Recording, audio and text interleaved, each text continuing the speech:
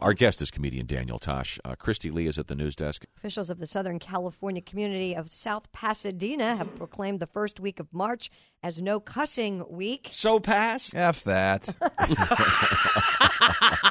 That's right, Pasadena. Oh, yeah. South Pasadena's mayor says the whole point of the curse-free week is to remind people to be more civil. No, to remind them how much they hate Pasadena.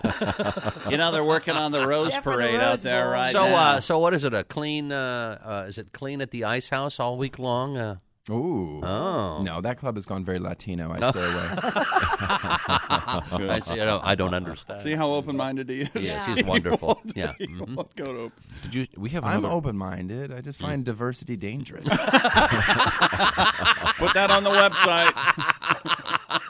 You're open-minded enough to realize it's dangerous. Thank you. This is.